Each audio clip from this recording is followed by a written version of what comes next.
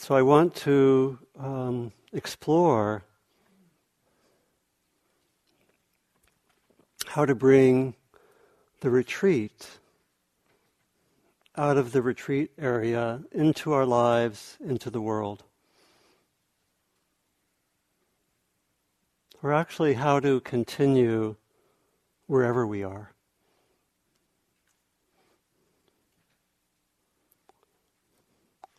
And part of it is to just get more and more familiar with cycles. It's wonderful that Heather gave a whole talk to the theme of cycles, because we know that with beginnings there are endings. With night there is day. With the in-breath there is an out-breath. And as it were, our retreat had a very long in-breath. And now the out-breath is starting. We sometimes say that what comes after 11 a.m. on Wednesday is the beginning of the second half of the retreat.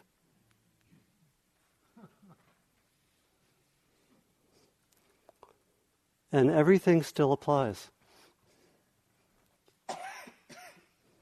in terms of the principles of practice.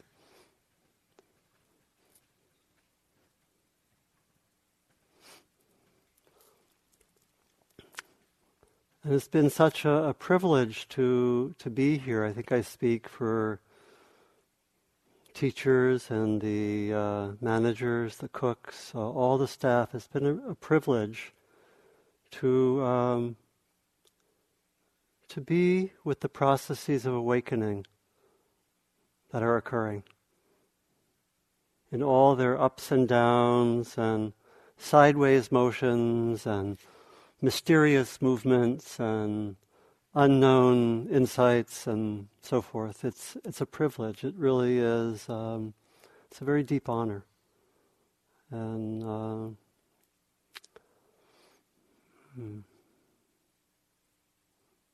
yeah, I think I know it touches me a lot. Touches all of us a lot. And as we come into a day in which, for some of us, it's the second day of some talking together, for others, the first day, probably for many of us, there might be this shocking recognition of old patterns. And there might be also a sense of, it's not quite the same. Some things have changed. There's a kind of a rebirth of our way of being in the world, being relationally that's occurring. And there's something I'm sure new that's happening. I had a dream 2 nights ago of ending this very long inward period and walking down a hill into a green forest in the mountains. Like going from this inward space outward and just being surrounded by beauty. So it was a very sweet dream. And it's one way that we experience sometimes this movement. There's everything's there. There's all the cycles are there. There's the agitation, there's the peace, there's the, oh my gosh, I'm losing it all. There's the return, there's the remembering, And there's this very powerful way that we've all been on a journey, a very powerful journey, and a journey that continues. And I wanted to read one of my favorite poems. Probably many of you know this. It's actually called "The Journey" by Mary Oliver. And it's been an important poem for me. It has, if you listen carefully, you can hear in this short poem the different segments the different parts of the Buddha's journey that Larry gave us. You can listen to the calling, departure, struggle, awakening and return. And I think it's helpful just to come back and see all these different parts of the journey that we've been on. One day you finally knew what you had to do and began. Though the voices around you kept shouting their bad advice, though the whole house began to tremble and you felt the old tug at your ankles, "Mend my life," each voice cried. But you didn't stop. You knew what you had to do, though the wind pried with its stiff fingers at the very foundations, though their melancholy was terrible. It was already late enough and a wild night, and the road full of fallen branches and stones. But little by little, as you left their voices behind, the stars began to burn through the sheets of clouds.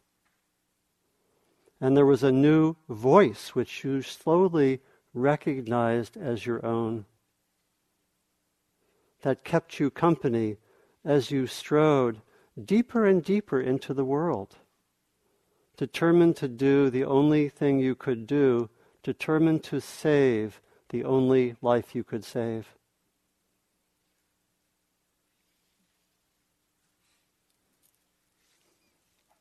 We can hear all of those parts of the journey.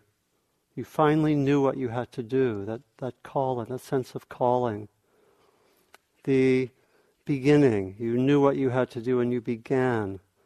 And the departure, which is in this poem a kind of a departure eventually from the house.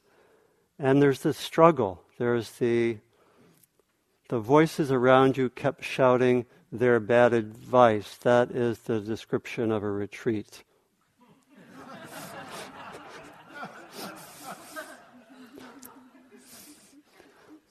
We are experts on our own bad advice, right? I always think of Gil Fronsdale, who teaches here. He once said that if someone was next to us and repeated what we tell ourselves in the ways that we tell ourselves and with the repetition that we tell ourselves the same things, we would definitely think that person was the most obnoxious possible person on the planet.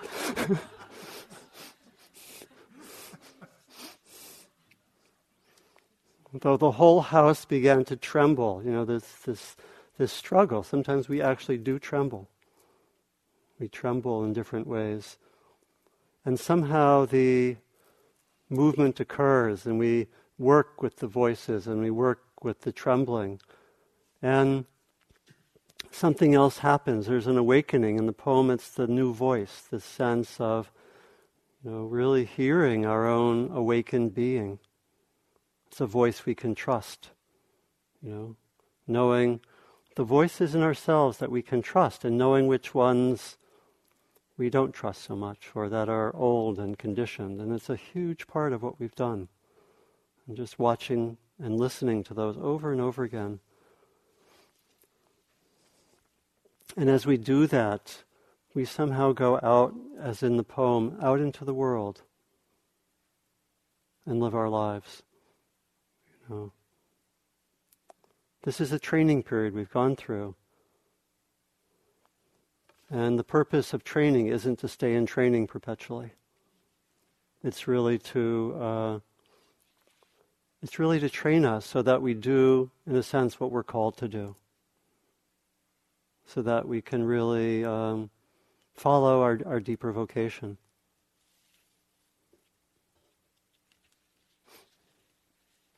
There's a very beautiful vision that I think calls many of us. And that is a way of understanding our practice as we move into the world.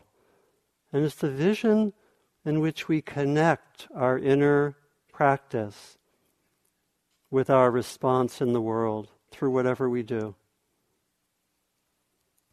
It's a very, very beautiful vision, a powerful one, that we find in so many cultures.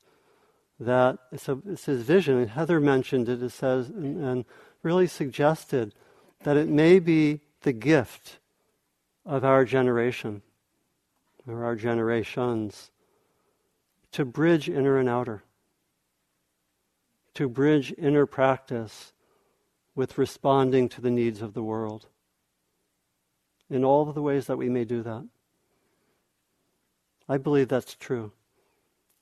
It doesn't mean we do everything all at once, and there are these incredible cycles of more inner work, more outer exploration. I know that very well. I was initially, in college and so forth, I was more, as I mentioned, I think in one talk, I was more of an activist.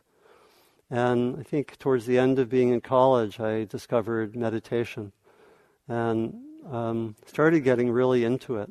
Started doing retreats at IMS and felt this deep inward pull that led me for a number of years to do a lot of retreats and a lot of study.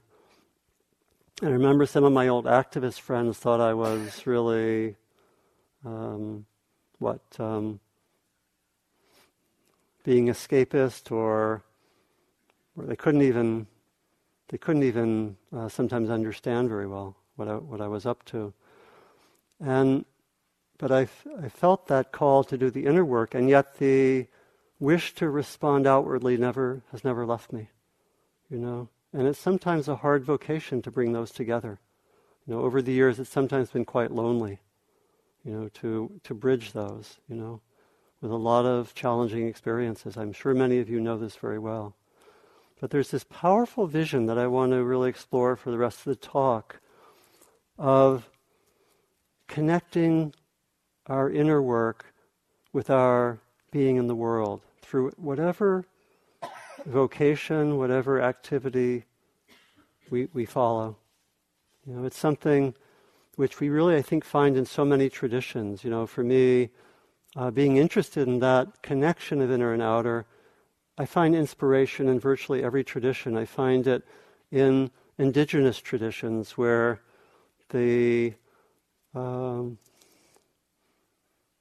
spirituality is actually never cut off from community and daily life. And then in the world religions, we have monastic traditions where people go out, and it's a different vocation. But I find that inspiration from indigenous traditions. And then, in the world religions, we find the amazing figures of the Jewish prophets, who have this deep spirituality and deep calling, and yet they're also advocates on behalf of the poor, of the oppressed, and so forth. It's a deep tradition, which has also, of course, led directly, in a way, to Jesus and Christianity. I think you can interpret his work in that way. This is from Andrew Harvey, who wrote a book on the life of Jesus. He said, "The life and work of Jesus combines the deepest mystical absorption in the divine with the most absolute and selfless work for justice and compassion in the world." We find that of course, with Gandhi and Dr. King and Dorothy Day and so many figures. And in the Buddhist tradition, we have this very powerful and inspiring image and model of the Bodhisattva. I want to talk to you as Bodhisattvas. Because I think we're all, in our own ways, Bodhisattvas.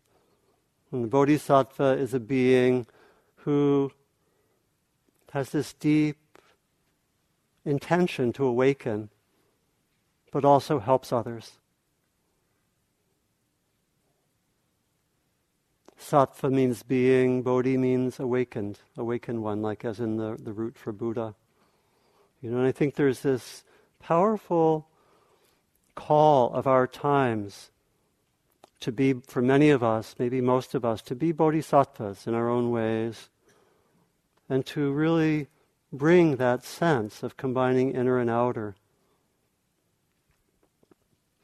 into being, really for the sake of the world, for the sake of what's needed.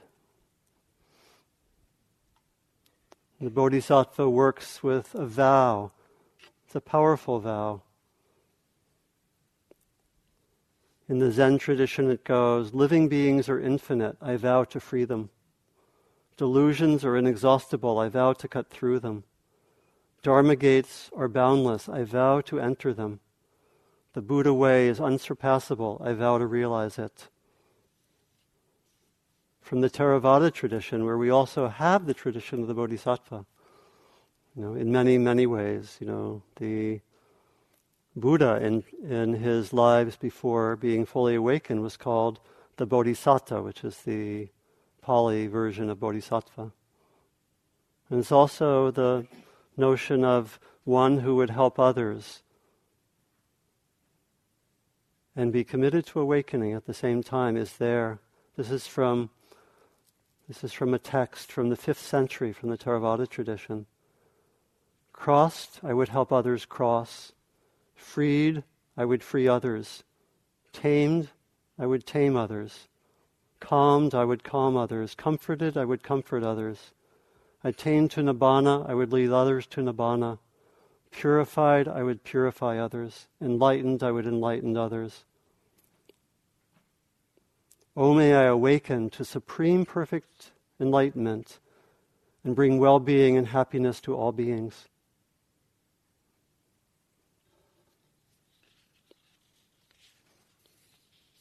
From Shantideva, who, if you're interested in this, he wrote the definitive guide, 7th century, a guide to the Bodhisattva's way of life. May I be a guard for those who are protectorless, a guide for those who journey on the road. For those who wish to go across the water, may I be a boat, a raft, a bridge. May I be an isle for those who yearn for landfall, and a lamp for those who long for light. For those who need a resting place, a bed. For all those who need a servant, may I be a slave. Like the great earth and the other elements, enduring as the sky itself endures, for the boundless multitude of living beings, may I be the ground and vessel of their lives. Thus, for every single thing that lives in number like the boundless reaches of the sky, may I be their sustenance and nourishment until they pass beyond the bounds of suffering. So it really is this deep intention or aspiration that we may have. We may not express it in that kind of language, but it may my awakening be connected with the intention to help others. May they be inseparable.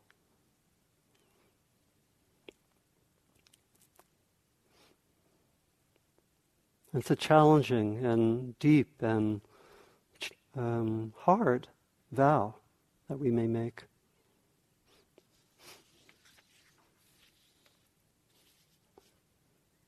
So what is the Bodhisattva? How does the Bodhisattva train?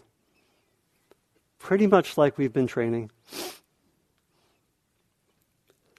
Plus part 2 of the retreat. Namely, there's some further trainings with your difficult people out in the world, with your families, with your work, or with your challenge to find the right work. Classically, the Bodhisattva trains in the paramis. All of the paramis that Sylvia mentioned, we train in generosity and virtue or ethics, wisdom and so forth, patience, determination, loving kindness, equanimity. We train in those. So what in particular, might be helpful to say as we contemplate entering our everyday lives and our everyday world? what further might I say about the Bodhisattva that could be helpful? So I want to really address the rest of what I'm saying to the continuity that can be there between our retreat and what comes next. The continuity between our practice here and our practice outside of the retreat boundaries. So, what guides the Bodhisattva? What really helps the Bodhisattva to be there in the world? First, I would say that the Bodhisattva touches freedom. The Bodhisattva knows freedom and brings freedom and the training for freedom into the engagement in the world. So we've trained here in touching freedom in various ways, in large ways, in small ways, just in the moment when there's awareness and I don't have to grasp, because I see the same pattern happening again and I don't have to grasp. Or when I see the first arrow, I feel the first arrow, and I don't shoot the second arrow.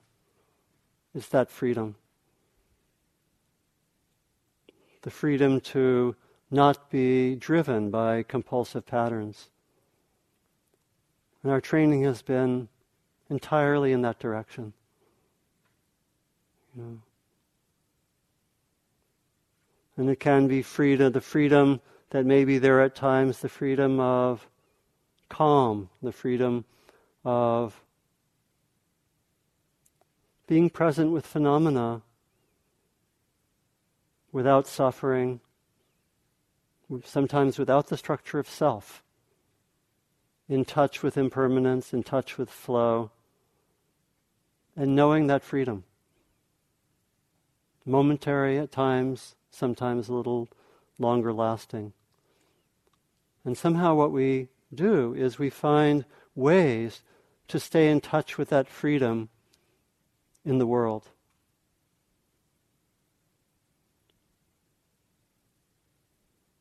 To be able to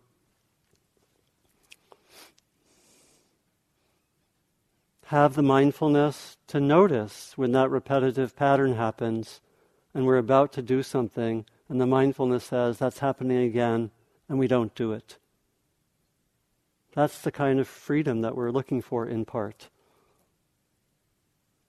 in our action in the world.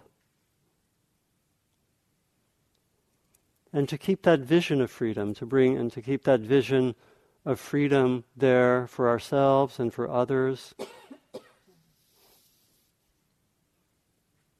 Really to have that sense of what's possible for human beings and to find ways of translating that into our very being in the world.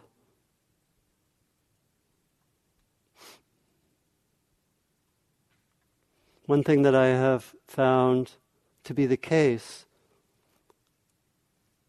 is that we come to know that the core principles of practice are the same both for inner practice and for outer practice. Part of my own work has been, especially in the last 15 years or so, to work with training programs for people connecting inner and outer work through Buddhist Peace Fellowship, through a graduate program, through a program at Spirit Rock called the Path of Engagement that several of you were in. I won't name them, but we have graduates here from that program. They've taken Bodhisattva vows. And what I have found in all of that work is that all the principles that we're working with, mindfulness, the principles and practices, mindfulness and wisdom, and working with intentions and developing equanimity, developing metta, they all have a meaning both in terms of inner practice, and they have meanings that we can develop in our relational lives, in our organizational lives, in our work in the world. A simple way to show that some, is just to think of that teaching of the 2 arrows, which is a powerful teaching. It's really, in a way, a short version of the Four Noble Truths. And if you think of that teaching, basically says that we need to learn to be with what's difficult without our habitual reactivity, and to be able to respond rather than react. And we learn how to do that just with our own minds, our own bodies, our emotions. We could translate that principle very easily into our relational lives and into our social lives. That we could look for ways to, in a couple, in a family, in a group, an organization, we could do first and second arrow trainings. How do you work with difficulty? How does one work when there's a difficult emotion? How do you work collectively? What we have found in our trainings is the principle holds. We still have to learn how to not be quite so reactive and how to be able to respond when we have the same things that have been happening for the last month or 2 months, when those are happening in more complex contexts, those of relationships and those of organizations, those of being part of the larger world. Another way to show that is to think of someone like Dr. King, or think of Gandhi, and the whole practice of nonviolence is about not shooting the second arrow. We have received pain, we have received oppression, we will not keep the cycles of pain going. We will learn to meet the first arrow as that manifests, for example, as pain or injustice or oppression. We will meet that with both firmness and with love. And it's a challenge to do that in our relational lives, in our organizational lives, in our social lives, but that's what's being asked for. To really keep on making that extension. And to do it wherever we are. People here have so many different vocations. We have, lawyers and artists and unemployed people and about to be unemployed people, and we have, therapists and psychologists and retired people and so forth. And we each have a version of how to do this. This is from, I think, about the 3rd century. It's about the Bodhisattvas. And in all these worlds, there are Bodhisattvas walking, sitting, engaged in all kinds of work, doing charitable deeds out of a great compassionate heart, writing various treatises whereby to benefit the world. So, all these different kinds of work. So, what else does the Bodhisattva know and need to know? What do you need to know as you are about to re-enter the world and, in a way, have entered some of the forms through the talking? I always think of having visited the Abbey of Gethsemani, where Thomas Merton was a monk, because I used to live in Kentucky. I lived there for about 4 years. And I remember reading the novice manual for the entering monks at the Abbey of Gethsemani. And one of the first lines was, "Do not think that you've left the world. You have brought the world with you." And we bring the world with us. We'll go back and we'll find different aspects and so forth. Another aspect of the Bodhisattva's life. What does the Bodhisattva know? What does the Bodhisattva do? The Bodhisattva has to be an expert. And this is really related to what I was saying earlier. The Bodhisattva is an expert on suffering and on being balanced with suffering, being balanced with difficulty. The Bodhisattva has trained in the 8 worldly winds and continues training. If you wanted to have one particular teaching for the next week or two, remember the 8 worldly winds. It will be windy at times. But this is really what we study, and this is really equanimity practice, most basically. We keep studying how we get off. We have to have enormous patience for being with our own difficulties, our own ups and downs. We have to really be able to do that, to be comfortable with the uncomfortable, to be able to be with challenges. Many of us will, in a short while, maybe in the next week, encounter so-called difficult people. They may be your family members. You may go back to that coworker in a few days. Take your difficult people as starting points for practice. It's really important, and it's not easy, but it changes everything. There's a line in the Tibetan Lojong teachings where it says, turn all obstacles into the path of practice. Turn all obstacles into the path of practice. Embrace your difficult people.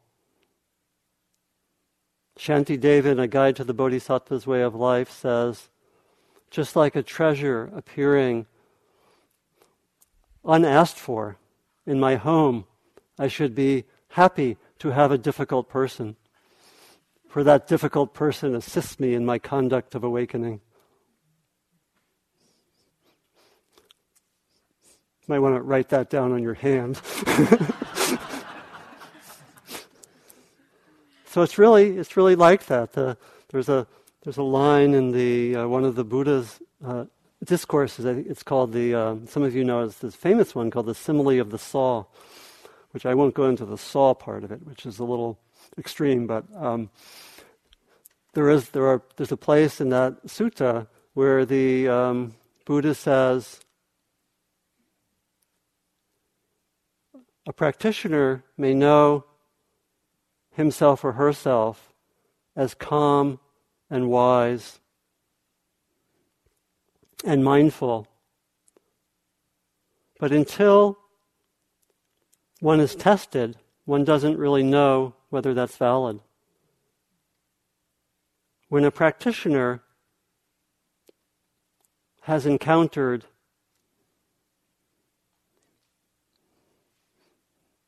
disagreeable patterns of speech and action, and still maintains mindfulness, calmness, and wisdom, then one knows that those qualities are developed. So there's a tremendous value, actually, in being tested, in finding challenges, and in taking those on, really. A few years ago, I was very interested in difficult people. In my life, actually, I've been interested for a long time, but I had the blazing insight that seems now like what's sometimes called a blazing insight into the totally obvious, but it's which I think isn't that Dharma practice? Yes, all of practice. Okay, that goes for everything. Okay, and I was looking into it, and I came to the insight that what makes a difficult person difficult? We would like to think that they're objective features of the person. That there can be, communal agreement about who's difficult and who's not. But actually, from an experiential point of view, what characterizes a difficult person is that I have difficult experiences with that person. In other words, I have frustration, anger, irritation, grief, sadness. This is actually a very, very key point for the second part of the retreat. It is really, really key because you can see how that turns the tables. Usually we think problems are external. especially when they involve other people. A lot of our internal problems, we think those are external also, caused by other people, but that's another matter. But when we actually say, this difficulty, most directly from experiential point of view, is about my difficult experience, it turns it into practice. And that's crucial. Turn all obstacles into the path of practice.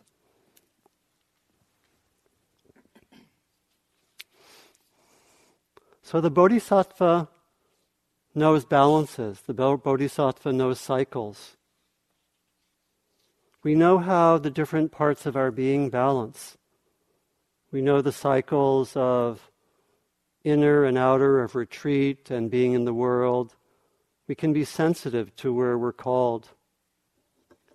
There's one of the balances that is really important for me, I think important for all of us, is a balance that we really find in the Brahmavihara, which is actually a very beautiful and subtle teaching, particularly when we look to how the four Brahmavihara relate to each other. That we have metta and karuna and mudita and upekkha. And what's really, really interesting for me, and I mentioned this a little bit in the evening when I was teaching equanimity, is that they actually really balance each other. And for our lives in the world, they're a beautiful guiding balance for our practice. But it can be confusing, and this can particularly be confusing out in the world. One way that I sometimes think of metta and karuna and mudita is that they really are practices where we're wishing. We're wishing for our own and others' well-being, for being free of suffering, for joy to continue or augment and so forth. And they're really kinds of wishing, and they can manifest very directly when we are with others in the world. We want to help, we wish well, we act in ways that are designed to help people. And then there's the equanimity practice, which balances those. And they almost uses a different language, like in my, in the way I think of my own equanimity, the phrases I use for equanimity practice, really in a way counter, in a kind of dynamic way, what happens with the first three. So I say with metta, I wish for my own and others' well-being. And then the equanimity phrase I use is, no matter what I wish for, things are as they are. I was thinking of it a little bit like good cop, bad cop. That's not the best metaphor, but it's something. But you get there's a tension, and in daily life, if we're not aware of that tension, we can really, really get confused. We really have to have these working. You see, it's like the first three are really wishing. They're trying to help bring about a certain state of affairs. And then when the last one, it says, things are as they are. And no matter what you wish for, as I said the other evening, it's like, I wish for this, I wish for that. And then equanimity says, no matter what you wish for, kid, things are as they are. And there's can be a sternness to it, right? And that balance is really, really important. That we can actually work with that. That we can work in the world to have things develop in certain ways, very much like our practice. We aspire to have more calm or to have more insight, and then we let things be as they are. It's a really important it's a really important balance that the Bodhisattva knows. And it's related to the way that the Bodhisattva, knows the other balances, knows the balances to avoid the extremes. It's really the middle way that we've talked about a number of times. That we avoid certain extreme views. We avoid being hooked on any of the extremes of the 8 winds. We avoid being grasping on to pleasure and to gain and to a good reputation and to praise. We really have to practice with that. And we really try to, in a way, find that middle way. One of the most powerful expressions of this, and I want to really go into this in a little bit of detail before finishing. One of the most powerful expressions of that sense of balance, in terms of, I think it's in terms of both our practice here and in terms of being in the world, is the balance of, in a way, acting as fully as possible and letting things be as they are. It's paradoxical. We act fully. We try to bring about these changes or that changes, and yet we don't grasp onto the results. It's really something that's very true of our practice. We learn that balance of fullness of effort without grasping at what happens in our practice. It's a really crucial balance that we've been developing insight into for the month or for the last 2 months. And it's a really crucial one in daily life. It's expressed in a lot of different traditions. In the Bhagavad Gita, it's expressed as action without attachment to the fruits of one's action. It was a core principle for Gandhi, actually. In the Chinese Taoist tradition, it's expressed as non-action or wu wei.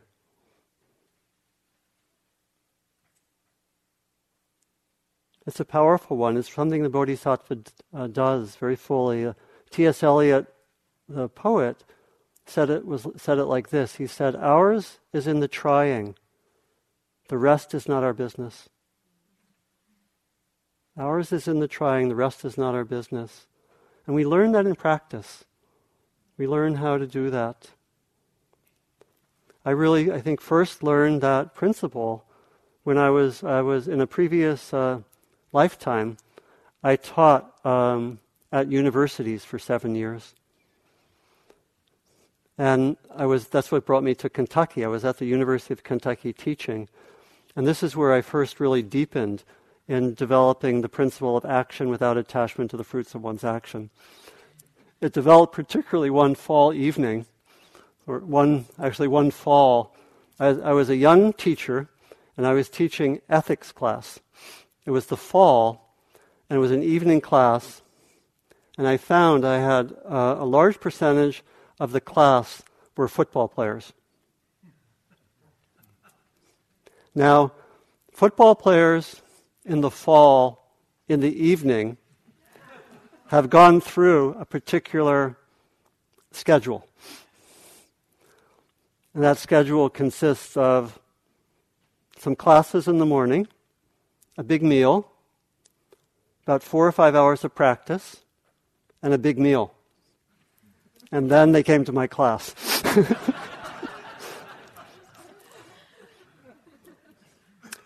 And it was also what they most wanted to do was what? To sleep, basically. And if they couldn't sleep, and the class, I should say, it was a weird thing with the university where they had a requirement, the requirements which were like developed in the 60s or something, where one could either take a mathematics class or a philosophy class. And this ensured the enrollment of the philosophy department for decades.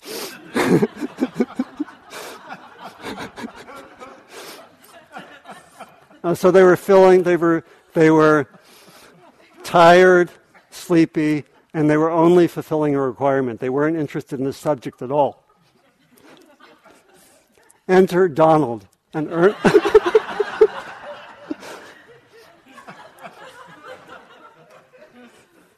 an earnest young teacher. And at that time, I actually didn't look older than them particularly, so I actually had to grow a beard at one point to try to look older. So anyway, and so there I was, and if they weren't going to sleep, what they most wanted to do was to basically crack jokes. mostly at my expense.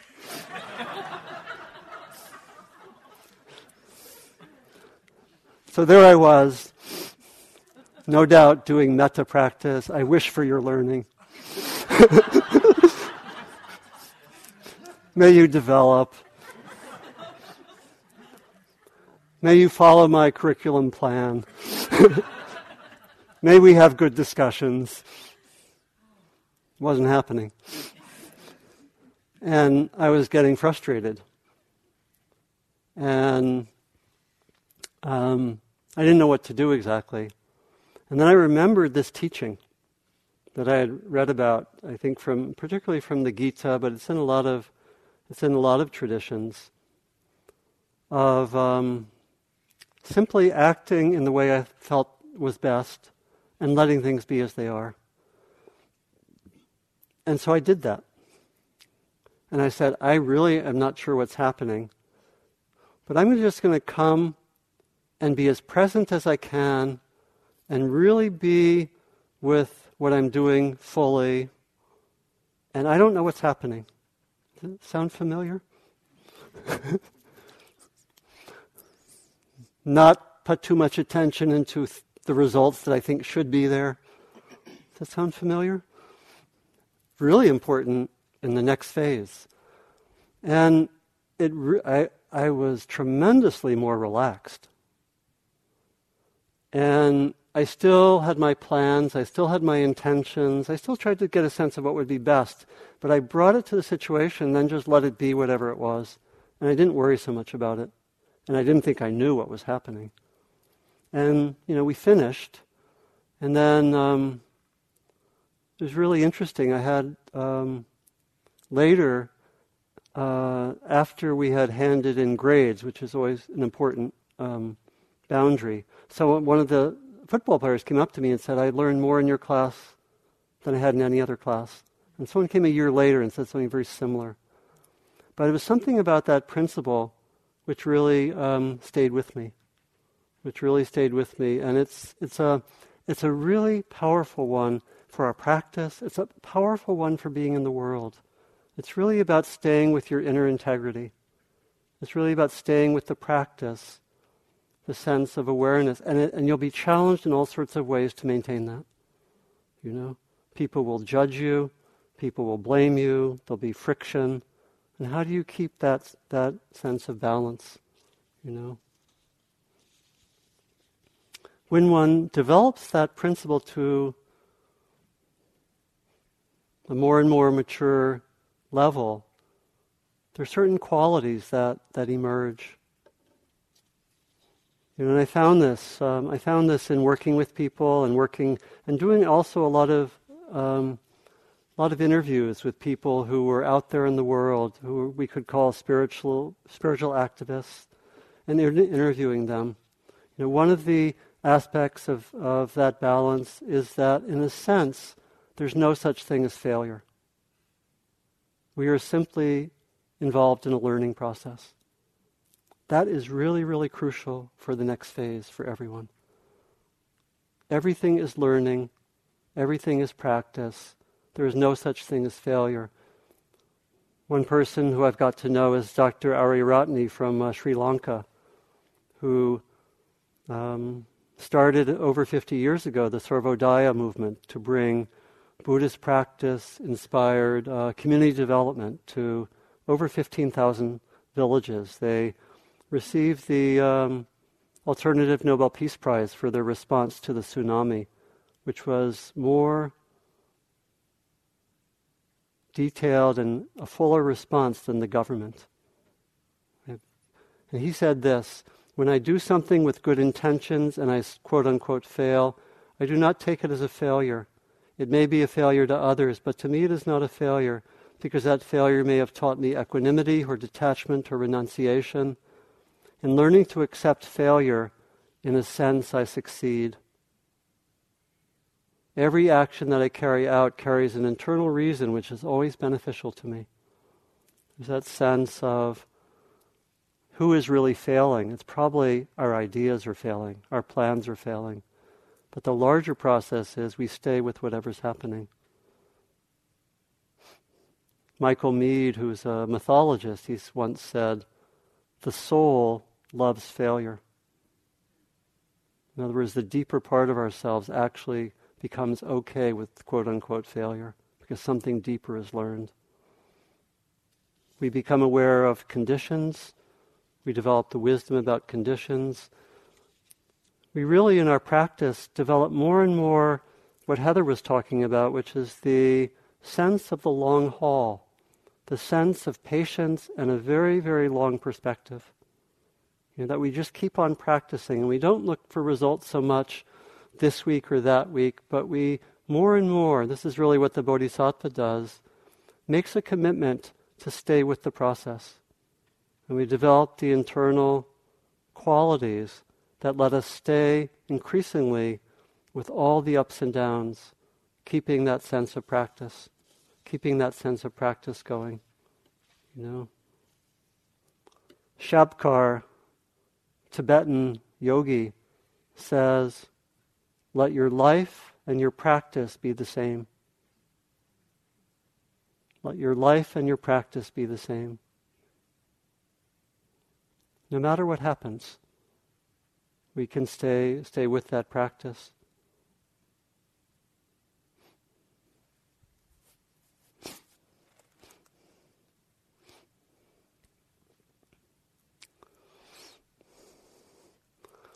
I go down after supper every day, and I go down to a bench which our family got for my father when he died a few years ago, which is right near the community hall.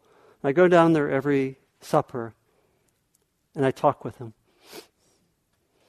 He gives me practice guidance. I'm not claiming I know what's going on, but I get guidance that I wouldn't get otherwise. Most of the time he just says, keep on going. Keep on going. Sometimes more specific guidance, but a lot of the time that's what I get. I talk with him and he says, keep on going, keep on going. Keep the energy going. So we go out into the world, we bring our practice there, and we increasingly are led by our sense of our own calling, our own vocation. That inner voice which tells us how to act. And many of us have that sense of calling. And some of us are still looking for that calling in the world. Some of us know what we want to bring out into the world, what activities we do. And others of us are looking for that. And it takes this deep listening over the years to really invite that to be present. And it really is about listening to that inner voice continually. And we're beautifully trained to listen for our own inner calling. It's really about finding that which brings joy. The Bodhisattva is joyful in his or her activities. Let me see where this is. Dorothy Day. You will know your vocation by the joy that it brings you. You will know when it's right.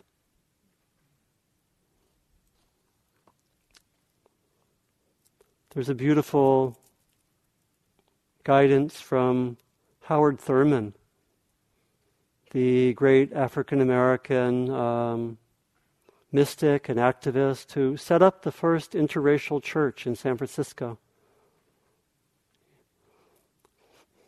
And he was an activist, and I think he died about 1980, if I remember right. And towards the end of his life, a young man came to him and asked, I don't know what to do. What should I do? And you might think he said, well, we could use a lot of volunteers for this. We could use people for that. He didn't say that at all. He said this, don't ask yourself what the world needs. Ask yourself what makes you come alive, and go do that, because what the world needs is people who have come alive.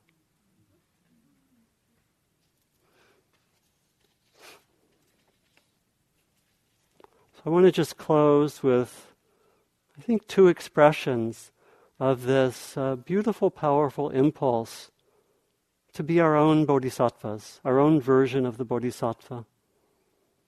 To connect our inner lives and our outer expression, and to have them be increasingly totally interpenetrating. So listen in this first quote for the inner and the outer. This is from a Japanese Zen teacher named Odo Sessho Roshi, who was Gary Snyder's Zen teacher in Japan. In Zen, there are only two things. You sit and you sweep the garden. It doesn't matter how big the garden is.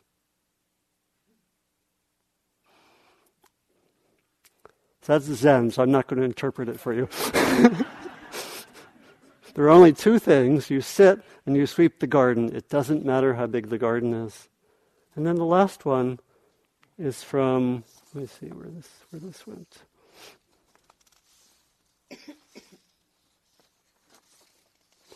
The last one, I just want to close with another expression of the Bodhisattva energy from Walt Whitman. This is what you should do. Love the earth and the sun and the animals. Despise riches. Give alms to everyone who asks.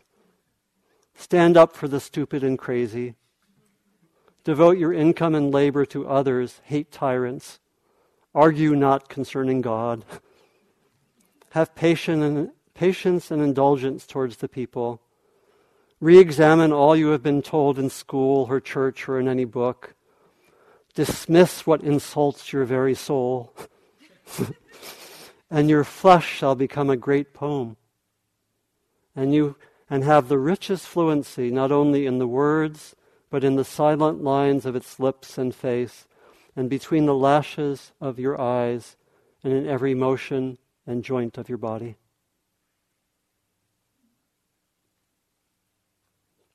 Love the earth and sun and animals, and your flesh shall become a great poem, and have the richest fluency not only in its words, but in the silent lines of its lips and face, and between the lashes of your eyes, and in every motion and joint of your body.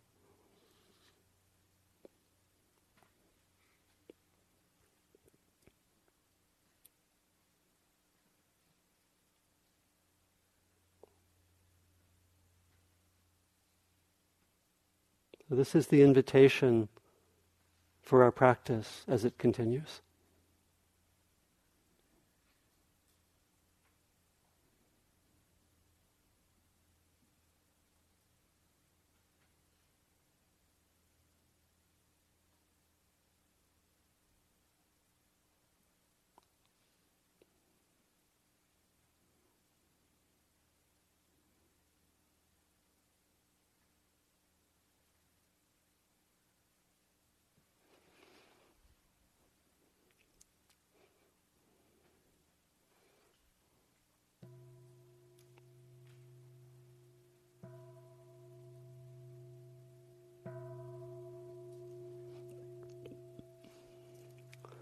So thank you for your kind attention. Thank you for listening. To learn how you can support the teachers and Dharma Seed, please visit dharmaseed.org/donate.